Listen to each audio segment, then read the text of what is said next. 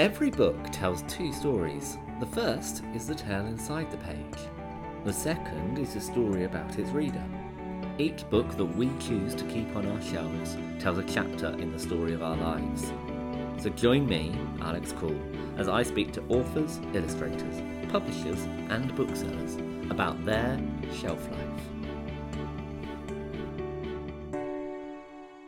On this episode of Shelf Life, I am joined by Millie Johnson, the award-winning author of nearly 20 novels, including The Yorkshire Pudding Club and My One True North. Her latest novel explores what life is like for the sandwich generation. Thank you for joining us, Millie. Oh, it's a pleasure, an absolute pleasure. Why don't we start with you telling us a little bit about the woman in the middle and what you mean by the sandwich generation? I think many, mainly women, I'm going to say, I'm going to put it out there and say that it's mainly women, had been operating between looking after elderly parents and also looking after children as well, not realizing that there were so many other people out there doing the same job until some scientist, some woman coined the phrase, the sandwich generation. And suddenly, because it had a tag on it, people were saying, oh my goodness, that's me.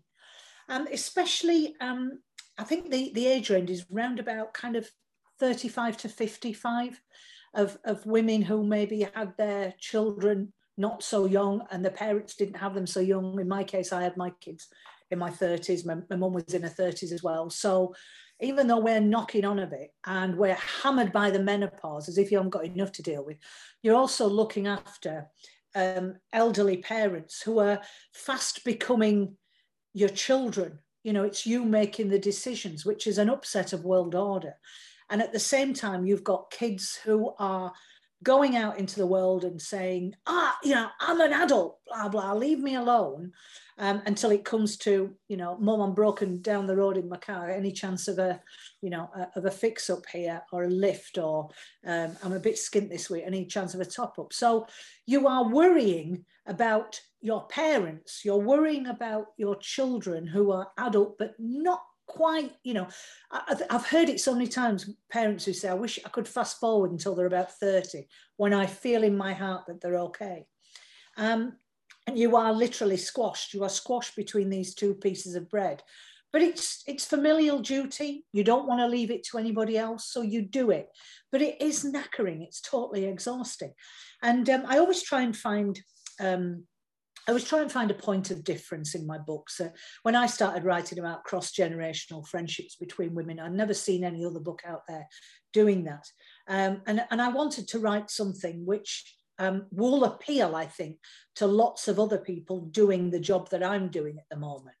And at the same time, it was great therapy for me, working out, because sometimes, you with elderly parents, you have to learn a different way of talking to them, especially when they're losing their grip on reality a bit. Their truth is different to the truth, the real truth. And you have to learn to bite your tongue and not correct them all the time, because what does it matter if they remember they were somewhere else when Princess Diana, died, and not where they really were. And it's a different set of skill sets that you have to learn.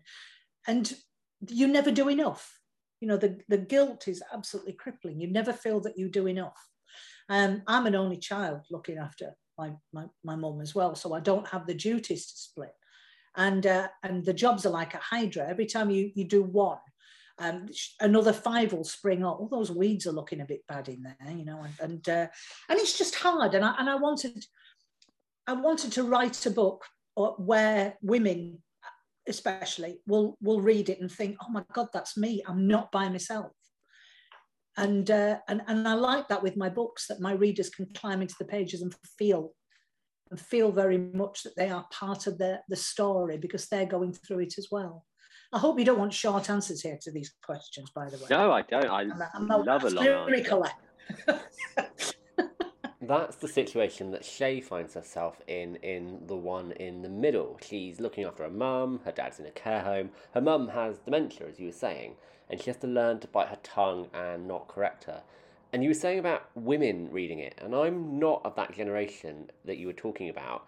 I'm not part of the sandwich generation, but I read it and I loved it. So it's for everyone. Yes. It's a book that's got great appeal, but at the same time, it does appeal to that specific situation, doesn't it? It does. And I say women, I mean, you know, my dad was in the sandwich generation with looking after me, even though I was all right, you know, and his parents.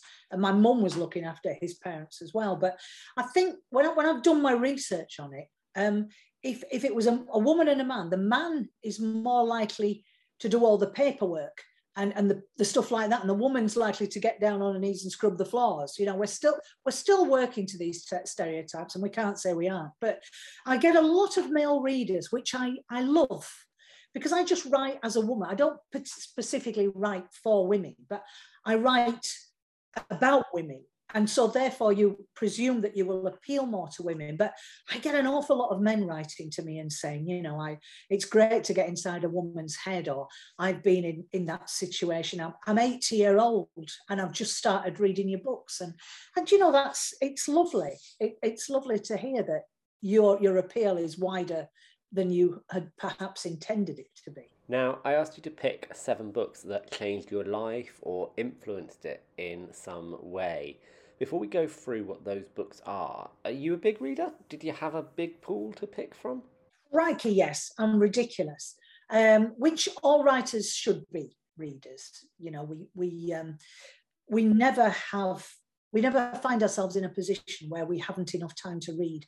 And if you're interested in writing, you never should, because you pick up by osmosis so much of style and punctuation, which I'll come to with a few of these books that I've picked on my list. But I have a book in the loo downstairs. I have a book upstairs in my bedroom. I've got the Kindle so that if I go on a train or anything, please, let's go on more trains this year. And I never lose my thread, you know, having 3 books. And sometimes you're just in that mood for picking up your Nikki French, or sometimes you're in the mood for picking up a Catherine Cookson. You know, it's mood directed. But I've always got quite a few books on the go. And of course, there are always a load of your mates who have got books coming out who want to quote on them. So I've got a massive pile here that I've just about finished. I'm alternating between them all, so I can read them in tandem and produce the quotes at the end. So yeah, big reader. And how did you then go about picking the 7 books? Did they spring to mind instantly, or did you have a big list that you needed to whittle down? Well, the list was bigger than it was, but it's quite easy for me to pick the ones that shine out from the coal, if you like, because they have been in my brain and for a very, very long time. And so, yes, I would be unfaithful, I think, if I picked any of the other books that were clamoring on the lines going, what about me? These are the ones that have been real markers on my journey to be a professional writer. Well, let's start with... It's talk, it's not COVID. Let's start with book 1. What is it and why did you choose it? The first one is Jane Eyre. Which is, I know it's been a book on everybody else's, on lots of lists, but Jane Eyre for me was a sectex at school. Absolutely adored it from page 1. I think it was probably partly to do with my own hormones firing up at the time and falling madly in love with Rochester. I think there's a bit of Jane Eyre in every book that I write, to be honest, because I loved it. I could identify with the heroine. We'd done Wuthering Heights. I couldn't identify with Catherine Earnshaw. I thought she was a total bitch. Heathcliff I hated because at first I thought, well, he's all right, you know, he's quite, you know, a bad boy that we're supposed to like. But then he hanged a dog. Absolutely nowhere on this earth would I ever go with anybody who'd hanged a dog. And there was a dysfunction about that relationship that I couldn't get to grabs with. But Jane Eyre, it just had everything for me, that book. It had the supernatural, it had a heroine I could identify with, it had a hero who was passionate but not perfect by any stretch. it had intrigue, it had mystery, it had the beautiful big house. And houses are great in books, like Mandalay in Rebecca, which was one of the books that was going hello on the side. But Jane Eyre to me had everything. In fact, on the strength of Jane Eyre, I used to, when I did get a proper job, I used to just skive off all the time and go to Haworth. I loved Haworth, wanted to live there. I thought that I would discover a Bronte muse if I lived in Haworth. And I eventually did, just jacked in my job here and just moved to Haworth.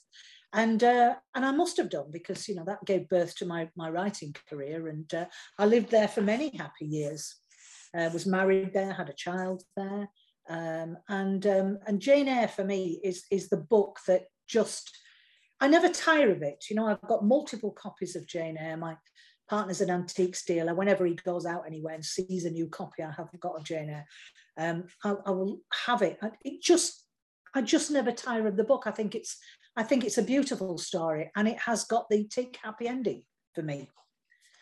I loved it. So would you say that was the book that made you want to write, or did you already know by then that that's what you wanted to do? I'd always wanted to write, but no, it wasn't. It was just a book that I enjoyed, and if anything, it made me feel that probably I wanted to be a writer who could write books like that, but it was so gorgeous and so beautiful that I thought I would never write books like that.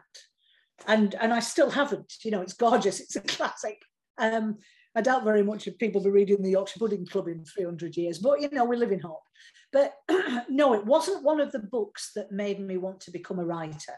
It was one of the books that made me feel the full gamut of emotions. And with any good book, I always thought I would love to write books that made other readers feel the way I felt when I read it.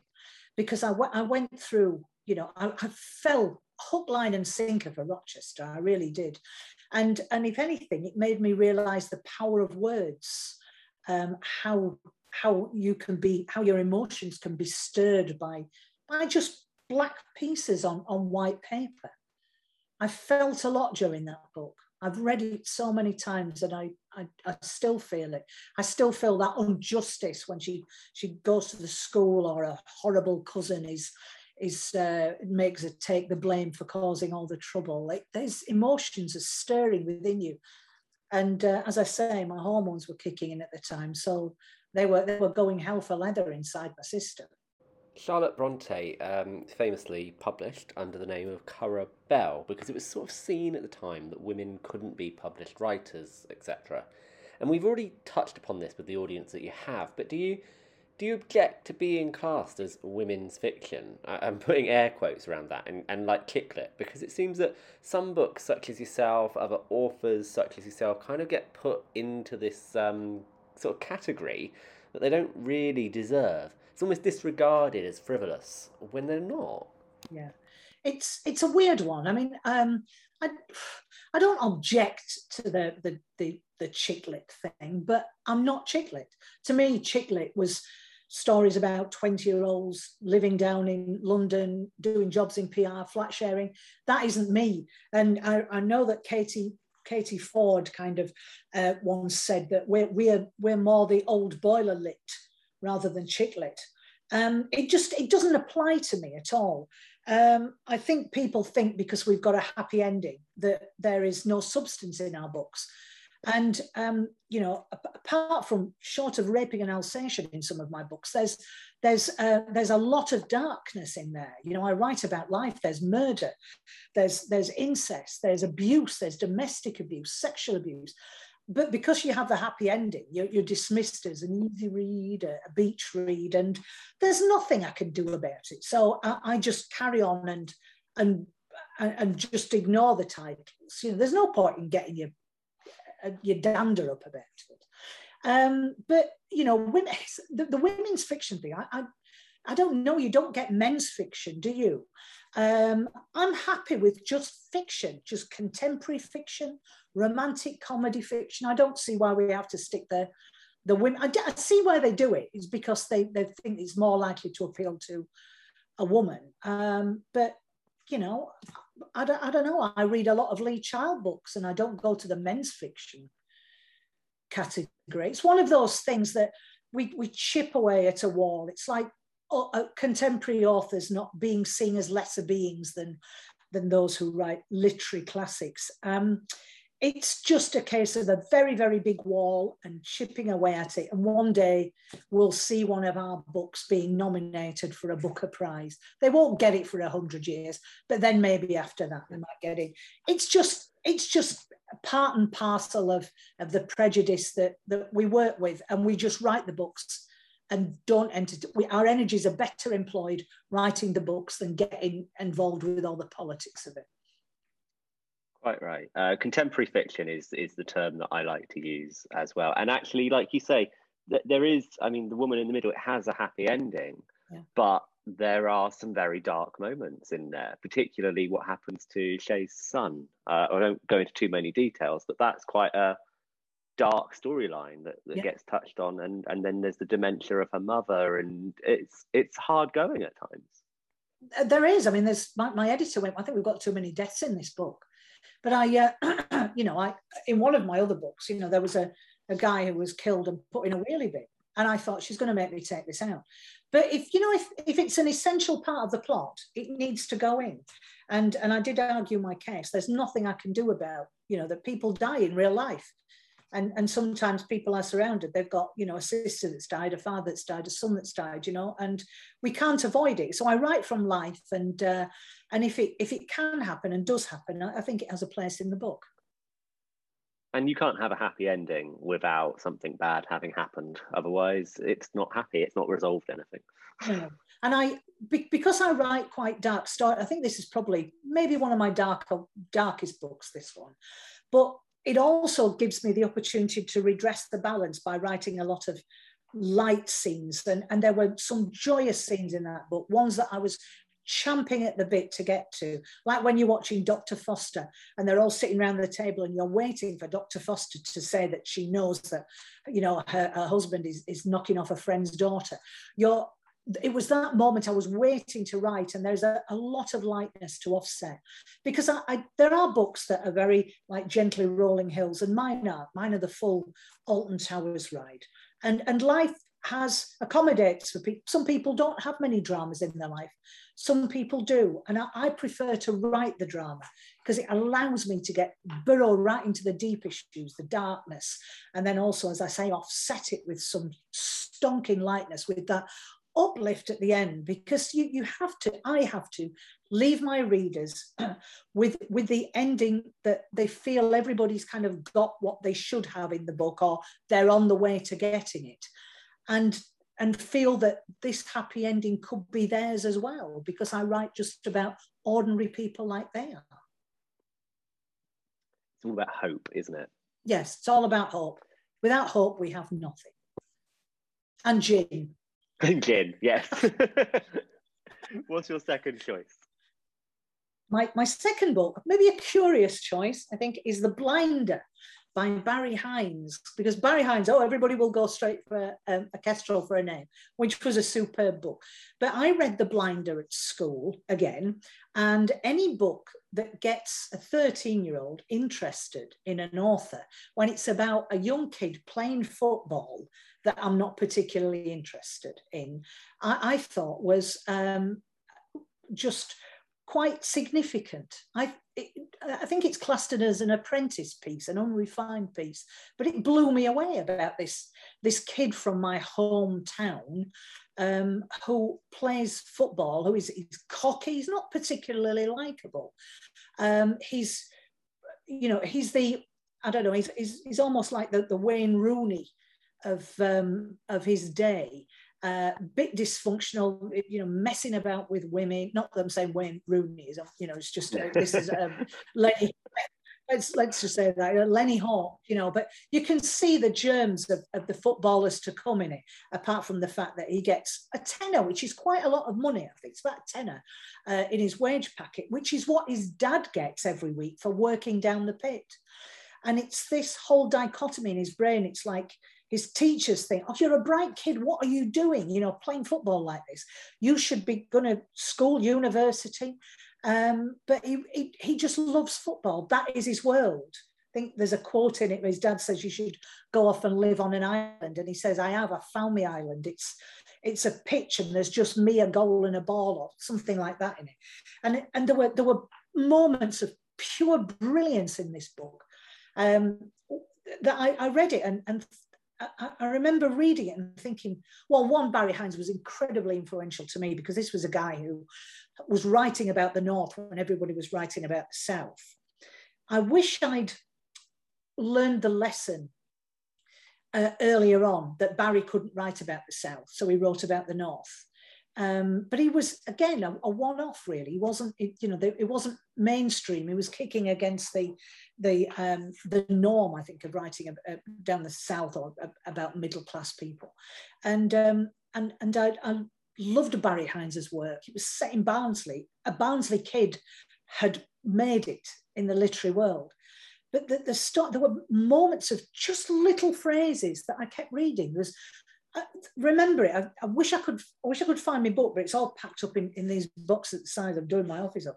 There's something about a light bulb that shines through the shade like a frosted orange, and it was like these little tiny sentences that were brilliant, and just to me, I wanted to write like that. These little spots of genius that were in the book, and this is when I started to think, oh crikey, I'd love to write like that, and would write down these little phrases and put them in a book. Barry Hines is incredibly influential to me. I was part of the committee actually to erect a statue in his honour, which was a lovely project, and ended up, I've become friends now with Ken Loach, and I did with Tony Garnett before he sadly died, and David Bradley, who was Billy Casper, he's a pal of mine, and it was a lovely project to get involved with. And I did that as part of a homage for what Barry had given me. He was a beacon on my path, that this lad from Barnsley could do it. It means more than if someone in London has made it in the literary world. There's someone in your hometown that people consider a joke town because they all think that we're rough and with coal marks round our eyes. I have, but it's KOHL. But it meant more that someone could do it. It was like, this is possible. This is possible that I could be a writer. Do you think you've ever come close to writing in the way that he writes? Is there a line that you've written that you're particularly proud of and think, yeah, that's my Barry Hines line? There was one which has gone down quite well, and it is. I can't say it. It's something. It's rude. It's something you can about say it. It's fine. It was something like she's had more balls in her mouth than a hungry hippo, and I think that's about as close as I'll ever get. And it has been replicated quite a lot. I've seen it. I thought, hang on a minute, I thought of that line. It's turned up on jokes and things, which happens. But that's probably about as close to Barry as I ever get. There are moments sometimes, I'll be honest with you, when I write something and think, oh, crikey, that feels like it's not me. It's like I'm a conduit for someone who actually knows what they're doing. And I do get those moments, I have to admit, without blowing my own trumpet, where I think, well, that's not bad for you, and it's only little things. There are some people like Joanne Harris whose book is like a poem from first page to last. Mine isn't. Mine's gritty. It's a bit like Barry's, with these little spots of real poetry within the book.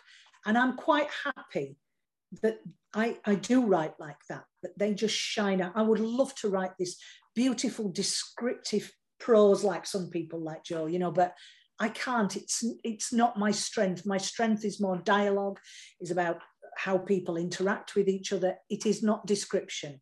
But occasionally I get hit by the description stick and come out with a corker, and it's usually rude. It's usually something to do with hungry hippos and appendages or parts of anatomy. But that's how I roll. That's how I write. Barry Hines wrote 8 novels over a course of about 35 years or so. You're doing one a year. Is that a pace that you're comfortable with? Do you struggle to do one a year, or could you do more? No, you see, Barry had a life, and quite happily, what was about 150 years between each of the books. I find, you know, I find that works, and for me, one a year, occasionally 2 a year, because, you know, I write quite fast when I'm in the mode. I use it as a full-time job, so I write to kind of working hours, traditional hours, but I do become quite obsessive about work. And I like that. And my readers expect to have one. There's nothing worse than having an author. And I have had my favourite authors where you get a book and then not one comes out for 5 years. And if you love them enough, you will still be faithful and want it. But I don't want my readers going off somewhere else. And so I want to give my readers plus the fact, you know, as soon as I finish one, the next one is queued up in my brain. And I don't think I could not write it. I love writing. I adore writing. I love it. And one a year gives me plenty of time to go out there and meet people and do my signings. But I enjoy my job. You know, I don't want to take a year off and do crochet. I like writing. So speaking of prolific writers, the next book on your list is a Catherine Cookson. Oh, goodness, yes. My aunts came down from Scotland and used to come down with big bags of books they'd read on the coach. And if they were going out anywhere, they'd stay for a month. So they brought a month's supply of Catherine Cookson's with them and said, have you read her? And I said, no, I haven't. And my aunt gave me this book, The 15 Streets. Oh, goodness me. It blew me away. This wonderful story. I mean, like whatever I'd felt there, my emotions with Jane Eyre, this book, it ripped my heart out of my chest and stitched it back up again and stuffed it back. It was the most beautiful story. And Catherine Cookson, to me, is another beacon on my path, like Barry Hines, because she didn't start writing professionally until she was in her 40s. She was a woman, and she was from the Northeast. And she was writing, even though I don't write sagas, I don't write historical, she was writing about the people she was with. She was using the dialect like Barry was.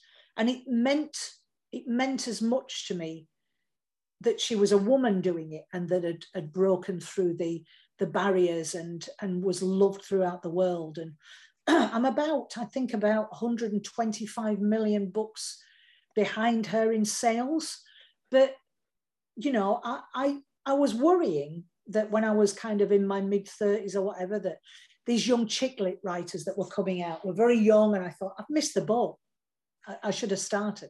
And then when I read that Catherine Cookson didn't start, which I didn't realise until I was kind of in my mid-30s myself, how old she was when she started writing, it made me think, oh my God, there's hope for me. Yeah, I can catch up. And that's what I did. When I hit 40, I thought, it's now or never. You know, we need to do this or forget it and go back and work in an office. And so I just gave it my all, because people like Barry and Catherine had made it happen for themselves. They'd done it. And so there was someone there who had cut a path through the weeds and said, you know, this is possible. And that's all I needed to know. This is possible. So what happens in the 15 Streets? What's the plot? It's about the protagonist is a man, really. He's called John O'Brien, and big, strapping, lovely man, very, very poor family, and his mum is very proud of him. He becomes a gaffer at the shipyards, where his father never did. You know, and his father thinks he's getting a bit above himself. And John falls in love with his younger sister's teacher, Mary, who, well, their worlds might have been separated by barbed wire, because she is well-to-do, a family are well-to-do. And it's this love story between John and Mary. But John is then accused of something that is terrible. and his younger sister has an accident and there's a lot of drama in this story, and a little bit of the supernatural as well. And it's these two people who really love each other, but they can't be together. He comes from the 15th Street, which is a incredibly poor area, and she comes from, you know, that one of the posh houses. And it's a romance. It's a romantic story, but it's a real social portrait of what that area was like at the time. But it's a beautiful story. It's very intricate, and it's gorgeous. It gives me the shivers even thinking about it. But as the young people of today would say, it's got all the feels. It gives me all the feels. You know, it's got everything. You know, these neighbours move in next door to the most spiritualists, and as a very Catholic family, they kind of don't want to have anything to do with them. But it's just full of these beautiful characters that you take to your heart. And John O'Brien is an amazingly, you know, you read it and you just fall in love with him. He's lovely. And never before that had I wanted two characters, apart from Jane Eyre and Rochester, to get together so much. And yes, big tick, happy ending. Lovely, beautiful story. Catherine Cookson wrote, as I said, she well over 100 novels, but didn't start until she was in her 40s. She finished, she carried on writing up to her death in her 90s. Do you think that that's for you? Is that for you? Are you going to keep publishing books and keep going, or do you fancy a nice retirement one day? You know, I was very lax and just sent up a pension a couple of years ago, which at the age when people are drawing theirs. And my financial advisor said, well, what age are you going to retire? And it's never crossed my mind. You know, maybe if I worked in one of the awful jobs I've had in my past, I would have thought as soon as possible. But I can't imagine. I'll drop on the job. There'll be a half. It panics me that there'll be a half-written novel that I'll not get my advance for.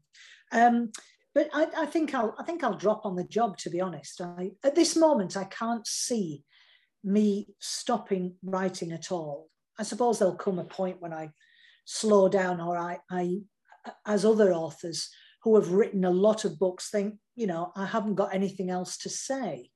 But I can't, that isn't even on my horizon yet. The books are just queued up inside my brain. But, you know, I don't know is the answer to that. But I will be drawing the pension at some point, if I'm working or not. Well, that is good news that we've got plenty more to come. What is your next choice? My next choice is The Enchanted Wood by Enid Blyton. Gone right back to one of the first books that I ever read. And as in all of these books, it's not just the story, it's how I came to discover them and the feelings that I had when I was reading them. My parents don't read. They're not books at all, never were booky people, but my grandparents were massive readers. My nana was a great Mills and Boon aficionado. My granddad read large print cowboy books. And they bought me books because they loved books. And so they bought me books, and they bought me Enid Blyton books. And when I read, the first book they ever bought me was an Amelia Jane book about a naughty doll. And then the second one was this, The Enchanted Wood. And I was lost. I was in this world where these trees were saying wisher, wisher above your head, and were dark green. And I loved these stories. I was transported into another world. It was everything outside me and this book was gone. There was just me and this book on the planet, this beautiful story. And it was great fun, you know, going up the trees and meeting all these people and these lands at the top. It was quite influential. I've always had a little drop of magic in my books. I always liked that element in books. And sometimes I write it so that if you are a non-believer in that sort of thing, you can explain it away. And if you are a believer, then you'll accept that, oh, there's something weird going on here. But I've always been fascinated by magic, and I wanted this land to exist so much. But I loved Enid Blyton. I don't care about the politics and how unpopular she has become over the years for stuff outside her writing. She has given pleasure to so many kids, and she influenced me so much. And you read her stories, they're quite simplistically written, very stylish, and I loved that. I read them very quickly. I can't remember a time before I didn't read.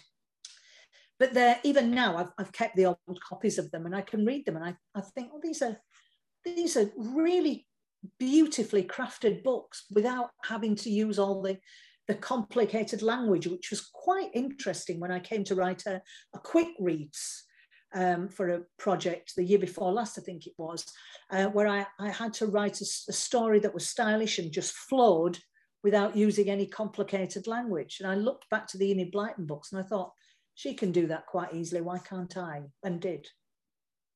I was going to say, I was going to ask about, have you revisited them since your childhood? But you have, you were doing it regularly. Did you do it with your own children? Did you pass them on to them? Oh yes, they were never readers either. I'm kind of hoping that will change, because, you know, I read all the books, excuse the pun, about, you know, have your books everywhere.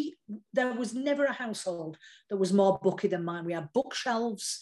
There were things that weren't, look, even stuff like this, pen pot holders that were in the shape of books, tables in the shape of books, everything in the shape of books. I read to the kids. They were bought books, and they, left to their own devices, they just didn't want to read. But, you know, with a lot of boys, they come to it later and they might find something that interests them. My lad's off to university at the weekend, and he'll be doing a lot of the dry reading. I'd like them to read for pleasure. I can't imagine a life without not having books in it for pleasure. But yes, I read to them, and even now I'll pick them up and just read a chapter. Every so often, you know, just look at them. If I'm moving them, like I have been in my office, and came across them and just sat down and read them, and the Folk of the Faraway Tree, and they're just beautiful books, just lovely stories. And the memories revisit you of just sitting in the living room and my dad with the TV on, but I couldn't hear it because I was engrossed in the world of Enid Blyton. I loved her. I loved her stories. It's interesting that even somebody as booky as you, an author, has these young men in her life that she can't get to read. It seems, I don't know what it is. I mean, personally myself, I was a massive reader as a child. I did kind of fall out of it in my mid to late teens, and then went back into it. My godson, he's doing what you were just describing. You can talk to him, but he won't hear it because he's got his head in a book. And I hope to God he doesn't fall out of it. That would be great. I tried to tempt my son with an Adrian Mole. I said, you will love this. Read this. And he did, and he really enjoyed it. And then he slipped off, and they've got mates, they've got different priorities, and maybe they'll come to it. I really hope so. But as I say, maybe it'll skip a generation. My parents didn't read, and yet their parents, well, my dad's parents, were massive readers, right up to when they died. You know, they'd go down to the library and come back with a big carrier bag full of books on the bus, and they loved them. They wouldn't. My nana was never without a book in her hand, never without a Mills and Boon in her hand, never. Is it two boys that you have? I have two boys, yes, very close in age. So about 17, yes. 18, sort of, yeah. So maybe in their 20s, once they get through university. No, they're 20. My son's kind of had a couple of years off with COVID. Oh, I see. So they're 20, 21 and 22 at the moment. So we've got time. You know, I could threaten to cut them out of the will unless they read a book. That might work. Put the secret to a fortune inside a book. Write a code inside the book so they have to read them. that might work. Read this book and get some beer money. Yes, that would work. What's your next choice? My next choice is Five Little Pigs by Agatha Christie. And the reason I picked this book was I used to go to Sunday school, and had lived next door to the old lady who took me there. And when they had a church jumble sale, we were always in charge of the White Elephant stall. And I was only a little girl at the time, and there was an Agatha Christie book on there called Five Little Pigs, which I bought for pennies and took home and read this book, and therein lighted a love for Agatha Christie. And love this story. It's about a painter who's poisoned about 16 years ago. His wife was accused of it and died in prison, still protesting her innocence. And her daughter contacts Hercule Poirot and saying, please try and find out what happened. And so we're working historically and working Hercule. Oh, I love Hercule Poirot is working historically, trying to delve into people's memories of 16 years ago. And what this book taught me, apart from one, is that I must buy everything and read it that Agatha Christie has ever, and I have, was also that it didn't matter that I could read a book over and over again. It didn't matter that I remembered who'd done it. It was the how that was the important thing. I could remember who'd done it. I've read this book so many times. I've read them all numerous times. And more often than not, I can remember who the murderer is or the thief is. But I read it now, watching the drama unfold and how the little clues along the way are placed. And that in itself taught me a lesson, because a lot of my books are very, very, very layered. And there's a mystery to be solved. And you can't just announce it at the end. You have to allow your reader to follow the trail of crumbs that you lead. And if you leave too many, to a big bunch of them, then it's like, oh, I knew that right from the off. And so there's a skill set in how you place these breadcrumbs. And I can't say that I consciously sat down and analysed every book. And it's one of those things that comes to you by reading and processing these sorts of books. And it helps you in turn pace your own books so that those breadcrumbs are nicely spaced out. So I learned a lot from Agatha Christie books. Plus, I've always been an Art Deco girl. I love that world and Hercule Poirot, and full of lovely characters. And it was all to do with that jumble sale. Again, Five Little Pigs, I conjure up this white elephant stall where I have very happy memories of going to church and these wonderful people that I went with. But yeah, Agatha Christie is marvellous for a teacher. What you're saying about those breadcrumbs as well, I think, although obviously you've read it in Five Little Pigs, this crime story, it isn't necessarily something that has to just be about crime. You've got it in The Woman in the Middle, where we won't spoil anything, but there's early on something is referenced around Shay's past, and we as a reader don't know what it is, and it's not a mystery to Shay. It's not a mystery to the people that she loves necessarily, but to the reader, it's not. We learn about it gradually, and you kind of do that by dropping these little breadcrumbs here and there. Yes, thank you, Agatha Christie, because I wasn't calling you Agatha Christie. No. I was, like sarcastic. Oh, thank you, Agatha Christie. No, it was thank you, Agatha Christie, because she taught me how to do that. Oh, gosh, she's sarky. It was with Shay's story. You have to kind of intimate that there's something in her past that she hasn't quite resolved, and I had to space those little clues out until we get to the big reveal. What actually is in her past? What massive thing happened to her when she was 16 that her family had to move away, and she never talks about it. What was it? And hopefully, because the world's worst thing is reading a review and somebody says, oh, I knew what happened, I knew what it was when I read page 2, and you think, no, you didn't. But you don't want to give too many clues away. It's almost a game when you've got something like that with Agatha Christie. It's almost a game where you want to guess it before Hercule Poirot, but at the same time you don't, because you want to be given the reveal. You want him to say to you, this is what it's all about. So it's a hard balancing game, and hopefully one day I might get it just about right where people didn't guess what it was. But as I say, you can't just, the world's worst is just no clues whatsoever, and then there's this big information dump at the end. where you feel robbed because you haven't been given the opportunity to guess what it is. Readers, they're never happy. You're absolutely right, though. You do come into these books and you want to work out what the mystery is, and you might flick back and just sort of read a few bits again. I was reading another book. I won't name what it is, but I worked something out before the sort of detectives in it did, yes. And I was quite pleased with myself. But then I thought, well, hang on.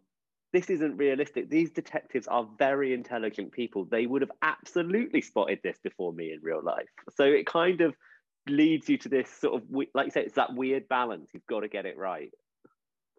Yeah. Would you ever write a crime novel, like an out crime novel? I'm writing one now.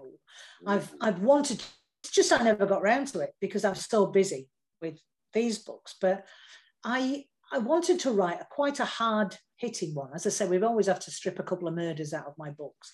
But as I was writing it, I slipped back into my world of ridiculously, my crime novel is turning out to be less crime than my other books. But I'm enjoying doing it. You know, it's a different way of thinking, of working stuff out, because you have to kind of switch your mindset. And I didn't want to produce a crime book and somebody say, well, I knew it was her anyway writing that. So I thought, well, I might as well blur the edges. I might as well work with it and say, it's quite unmistakably me that's writing it, but with a different hat on. A bit like Catherine Cookson wrote under Catherine Marchant, and they were a little bit more Mills and Booney, her books. They weren't as deep, I don't think, but they were quite, she didn't even bother trying to cover it up, or didn't write under a, science fiction. She just took one step out of the world that she was in, and that's what I've done. I've just shifted, just taken one step to the side and written this book, which is about 3/4 done now. Really enjoyed it, but it is softer than I initially wanted it to be. I wanted it to be quite brutal, but I think I'm just too nice a person, really. It's not that. Jokes started to creep in, and you can't have that. You needed to separate the two worlds, and I found I didn't want to. I was quite happier writing it as me. But it will be. Is that going to be the next? Is that going to be the next Millie Johnson, or is it more of a side project until it's ready? I think it's a side project. I always wanted to see if I could do it. I think that was the main. It was an exercise really to see if I could do it, and I can. So I've no idea. I mean, it might. I haven't even sent it to an agent yet. She might look at it and think, "God, this is pants." Just stick with what you know and just forget about it. But I did want to get to the end of it, and I've really enjoyed doing it. A set of recurring characters that I don't want to let go of, that all have stories that hopefully will be filled in. Their backgrounds, their lives will be filled in as the books go on. But I can't see me dropping the world I'm in. I'd be stupid, I'm doing really well at the books. I don't want to just abandon this and do something else. I'd have to do them in tandem. But I'll cross that bridge when I come to it. I don't know what's going to happen. If the crime book comes out there and I'm given a £2 million advance, then there might be a shifting of thought. But I doubt it. What's your next choice? My next book is Watermelon by Marian Keyes, which is about a woman who, on the day that she gives birth, her husband tells her that he's having an affair and he's going to leave her. And she's terrified, as you would be, and goes back to her family. I think it's the first outing of the Walsh family. I don't know if Marian, when she wrote Watermelon, had the idea that the Walsh family were going to go on to fill so many other books. But when I read Watermelon, and thank goodness I didn't see the TV adaptation before I'd read the book, because it was nothing like the book at all. The book was superb. And for the first time, I read a book that was in the style that I wanted to write in. It was, because I would never be able to write in the style of Barry or you know, Charlotte Bronte. But here was this modern day young woman writing. I could hear her voice in my head, and little machine gun conversations between people, and it was oh my God, this is what I want to write like. That was it. And I aped the style. When I started writing books, I aped this style. It never works, but I found my own style eventually, and it was a great marker on my path to writing that Marian Keyes had shifted me onto another path of almost conversational and funny, witty. I wasn't frightened to say what was in my heart or how people felt, however crude or funny it was. And so for all sorts of reasons, one, because that was my first introduction to Marian Keyes, who I loved, this great story, a big contemporary story about women of my age. And as I say, it taught me how to write differently, how to write more the prose that was in my head, that I write how I wanted to say things, what I wanted to say to the people of my own age. And so it was a rather a revelation reading Marian Keyes's book. And as you say, it is the first in the Walsh family series, which has grown and grown, whether planned or not, we don't know. But it's become this almost quite a famous family now in Irish literature. Yes. Are there characters that you've written that you would like to bring back and explore their lives a bit more? I do that. I cross over, I bring them back. I sometimes drop them in like Easter eggs, just here and there. So people will go, oh my goodness, that's blah, blah from book blah, blah. And certainly in the last couple of books with White Wedding, there were 3 brides in that, and I took one of them and brought her back and gave her a story in A Winter Flame. It was a cousin actually of hers in Winter Flame. And then I brought her back again in the Mother of All Christmases. And so yes, I do. It's not often, because when I do a book, I kind of wrap the ribbon on it and leave it, because I've left them in a good place. I don't particularly want to take them out of their happy ending and drop them in peril again. With her, it was an exception, because the story was all about her becoming pregnant. So it wasn't a bad storyline. It wasn't her being in any peril. But yeah, I know. I'm always asked, will you bring blah, blah back? Will you bring blah, blah back? One of my anti-heroines was an awful woman called Jo McLean. I hated her with a vengeance. But I also loved her, because you love writing these characters.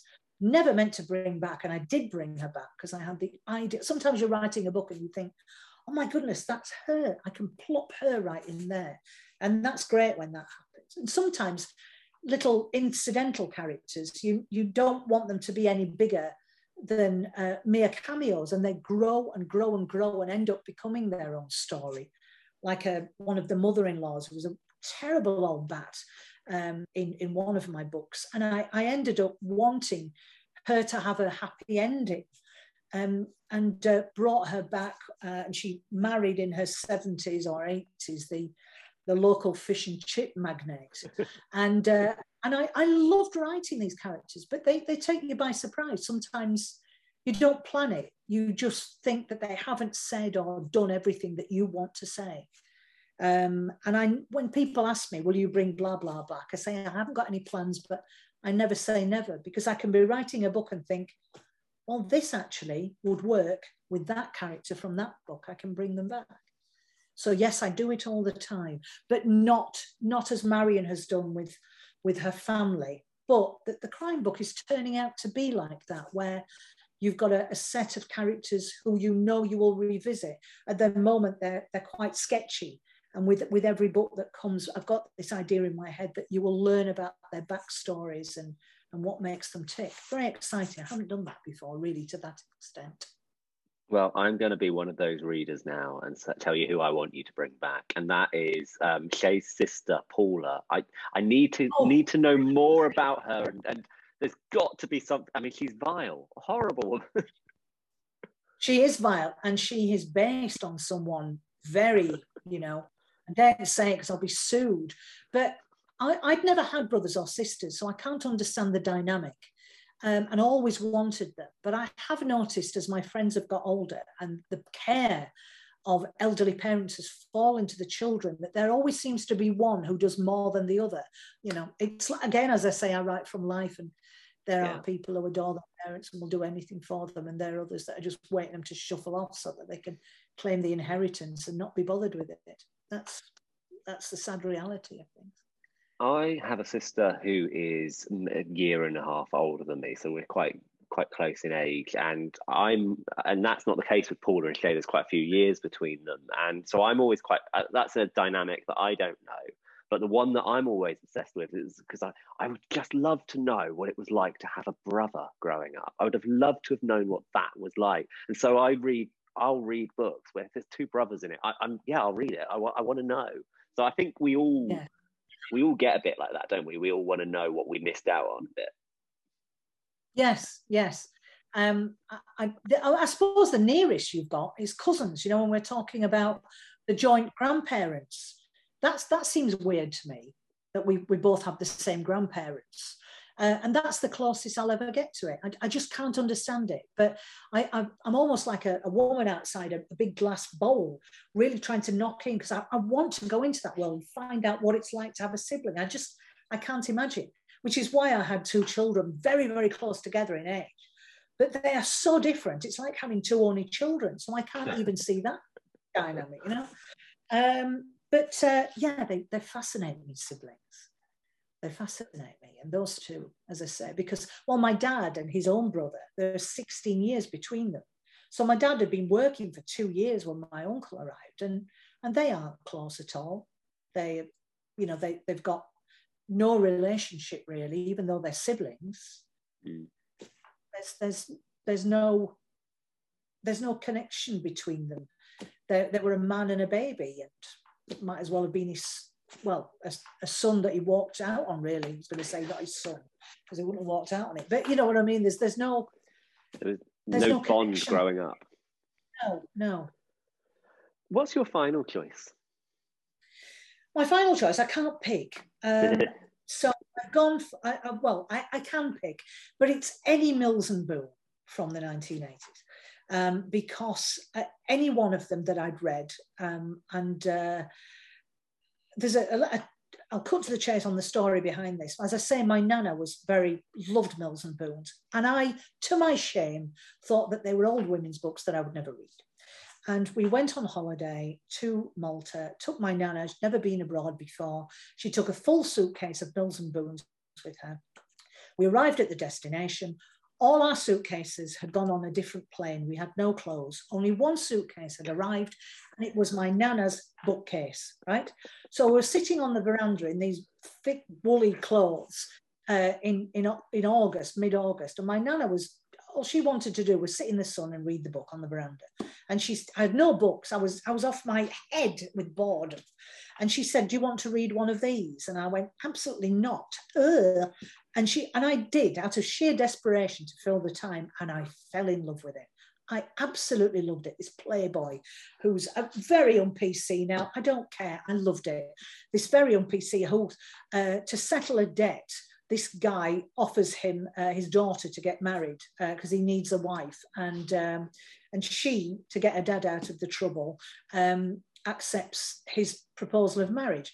I loved it. I love all that body stripping stuff. And I don't care if they're on PC. It was brilliant, brilliantly written. Nobody did anything out of consent. The second one I read, I never forget the plot of this one. Totally different. Bloke in a harem, a sheikh, ex-model with a limp. They get together, but it was a different story, but it was the same formula, if you like. But such was the skill of the writer that I thought they're not going to get together. Because the writer had made it so much that the love rival was going to come on. And she didn't. They got together in the end, read another one. And even though they were all very different, they were ultimately the same formula. And I started to relax into the story that I knew they were going to get together at the end. I didn't have to worry about that. I could just enjoy the story unfolding.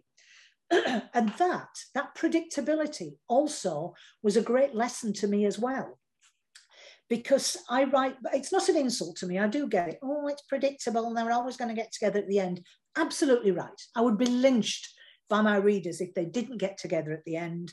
I love that. All I want them to do is enjoy the journey, because they all know they're on the bus that's got Rome on the front, but I might take them via the Eiffel Tower and the reader's going, what's going on here? They're not going to get together. How on earth can they get together after what has just happened? And then the skill, hopefully, of me is to take them to Rome and think, it's all right. And not everybody wants that big surprise ending, or the ending that doesn't wrap up, or that the reader is supposed to make up their own ending. My books are, I will take you on a journey. I will give you what you want. I don't care if you guess that they're going to get together at the end, because they are going to get together at the end. I would be lynched if they didn't get together at the end, because people have bought into my name and that's what they expect. And that predictability has made my career. So I'll take it all day long. And that was all from reading the Mills and Boon books and by being influenced by these wonderful stories. I think as well, a lot of, I mean, people say about the predictability of, say, Mills and Boon books, and there's a bit of a snobbery around them, even now. But I think it's not, as you said, it's not about the ending necessarily. It's about the journey. If it was about the ending, read page 1 and read page 350. Don't, but read the whole thing and you can enjoy the story and just take yourself somewhere else for a while. There's nothing wrong with something being predictable, I always say. No, and they're very difficult to write as well. I had a go. That was going to be my next question. Yeah, I can't do it. There's a skill set, and I have friends who write them, and it's their bread and butter. It's what they're comfortable with. It's what they do. I can't do it. I find them so incredibly difficult to do, and my hats go off to these writers who make it look so easy. And, sod the haters, because these books give so much pleasure to people. And what I learned over the last few years is not everybody wants that taxing, intricate story. There are people who are, maybe not as sharp as they used to be, or in hospital, and they just want something to enjoy, a nice story to enjoy. And Mills and Boon are absolutely brilliant for that. I'm so glad that they have sustained for so long, because they deserve to. And, I admit that I did have that same prejudice when I was younger, born of no information whatsoever, just what I'd read, what I'd heard.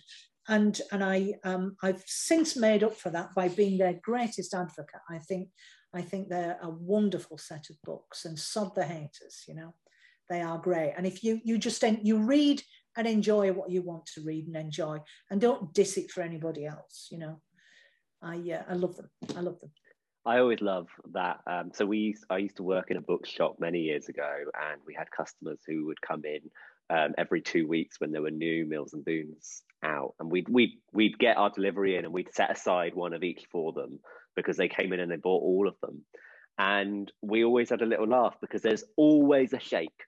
Always a book about a shake. But you see, women like that, they like the Playboy, and they like the shake, like even the early Christian Greys with the helicopter, and there was someone saying, "Oh, let her be a woman and stand up on her own 2 feet." Some women don't want that. They want to dream about someone piloting into their lives and transporting them to a mansion. I'd take it. And why not? Why not? If that's your fantasy, why not? Don't tell people what their fantasy is. Let them have their own. Quite right too. Which, if I made you pick, this is kind of the Desert Island Disc moment. If I made you pick just one of these 7 books that you could only have back on your shelf, on your empty bookshelf behind you, I'm going to let you put one of these 7. which one will it be? It would be Jane Eyre, without a doubt. It's a book that, as I said to you before, I've never got tired of. It's got everything. It's been a massive influence on my life. It's a beautiful, beautiful book. I know it's a pick that a lot of authors have, but you know, for very good reason. It changed my life. It changed where I lived. It was everything to me. It's the one book that I just do never get tired of. So Jane Eyre, without a question. You've already told us a little bit about what you're doing at the moment, your crime novel that you're writing. But what is next for Millie Johnson? Are you working on next year's book? Yes, I am. And you'll laugh. It's about 3 siblings. We're all very different. We're going to say it was about a shake then. There's no shakes in it. But there are 3 sisters who are there's a big age gap between them, so they've never gelled. And the younger sister has been absent for ages. She's a bit of a dysfunctional mess. The 2 other sisters are very different, don't keep in contact with each other. But they have to convene and clear out their mum's house when their mum's died. And it's all the story about rediscovering. There's lots of secrets in this book, things that they never really explained. Why they're such 3 messes, really. I don't plan a book, so when anyone asks me what it's about, I haven't a clue. I have to make something up. I do. Shh, don't tell my editor this, but I do. And then they draw a cover based on the claptrap I've told them. And then when I get to the end of the book and think, who are these people? I've no idea who these characters are. So that's all I've got at the moment. These 3 women who have convened, and there's the mother's voice overhead. She's the one that will unravel. Her voice will unravel what's happened to them over the whole childhood years. They've got everything. They have money. They had everything, but still they've grown up quite isolated creatures. And I'm just hoping, because I don't plan, I'm at that stage where I'm writing and thinking, please God, please make all these threads come together. They have done 19 times so far, so I'm just hoping that for the 20th, you know, we can still carry on. That's the annoying thing about not planning, because you don't know if you're on a going to hell in a handcart. But touch wood, it will all come together. I'm just calling it 3 Sisters at the moment as a working title. I think I nabbed it off Anton Chekhov. I'm sure he'll forgive me, because it's not got the emotional content, so that it will be changed at some point. But in my head, it's just called 3 Sisters. How long will it take you to write, do you think? Well, I've fannied about a bit, to be honest with you, because I usually do the first draft very, very quickly, but because we're decorating and I'm trying to get my office done, it will take me a bit longer than it should do. But in the next couple of weeks, I will be sitting down here and not writing little notes. I will start in earnest, and I bet you I get the first draft done in 3 weeks to a month. That has happened and should happen. That's what I like to happen with the first draft. And then I can start working backwards and patting everything into shape.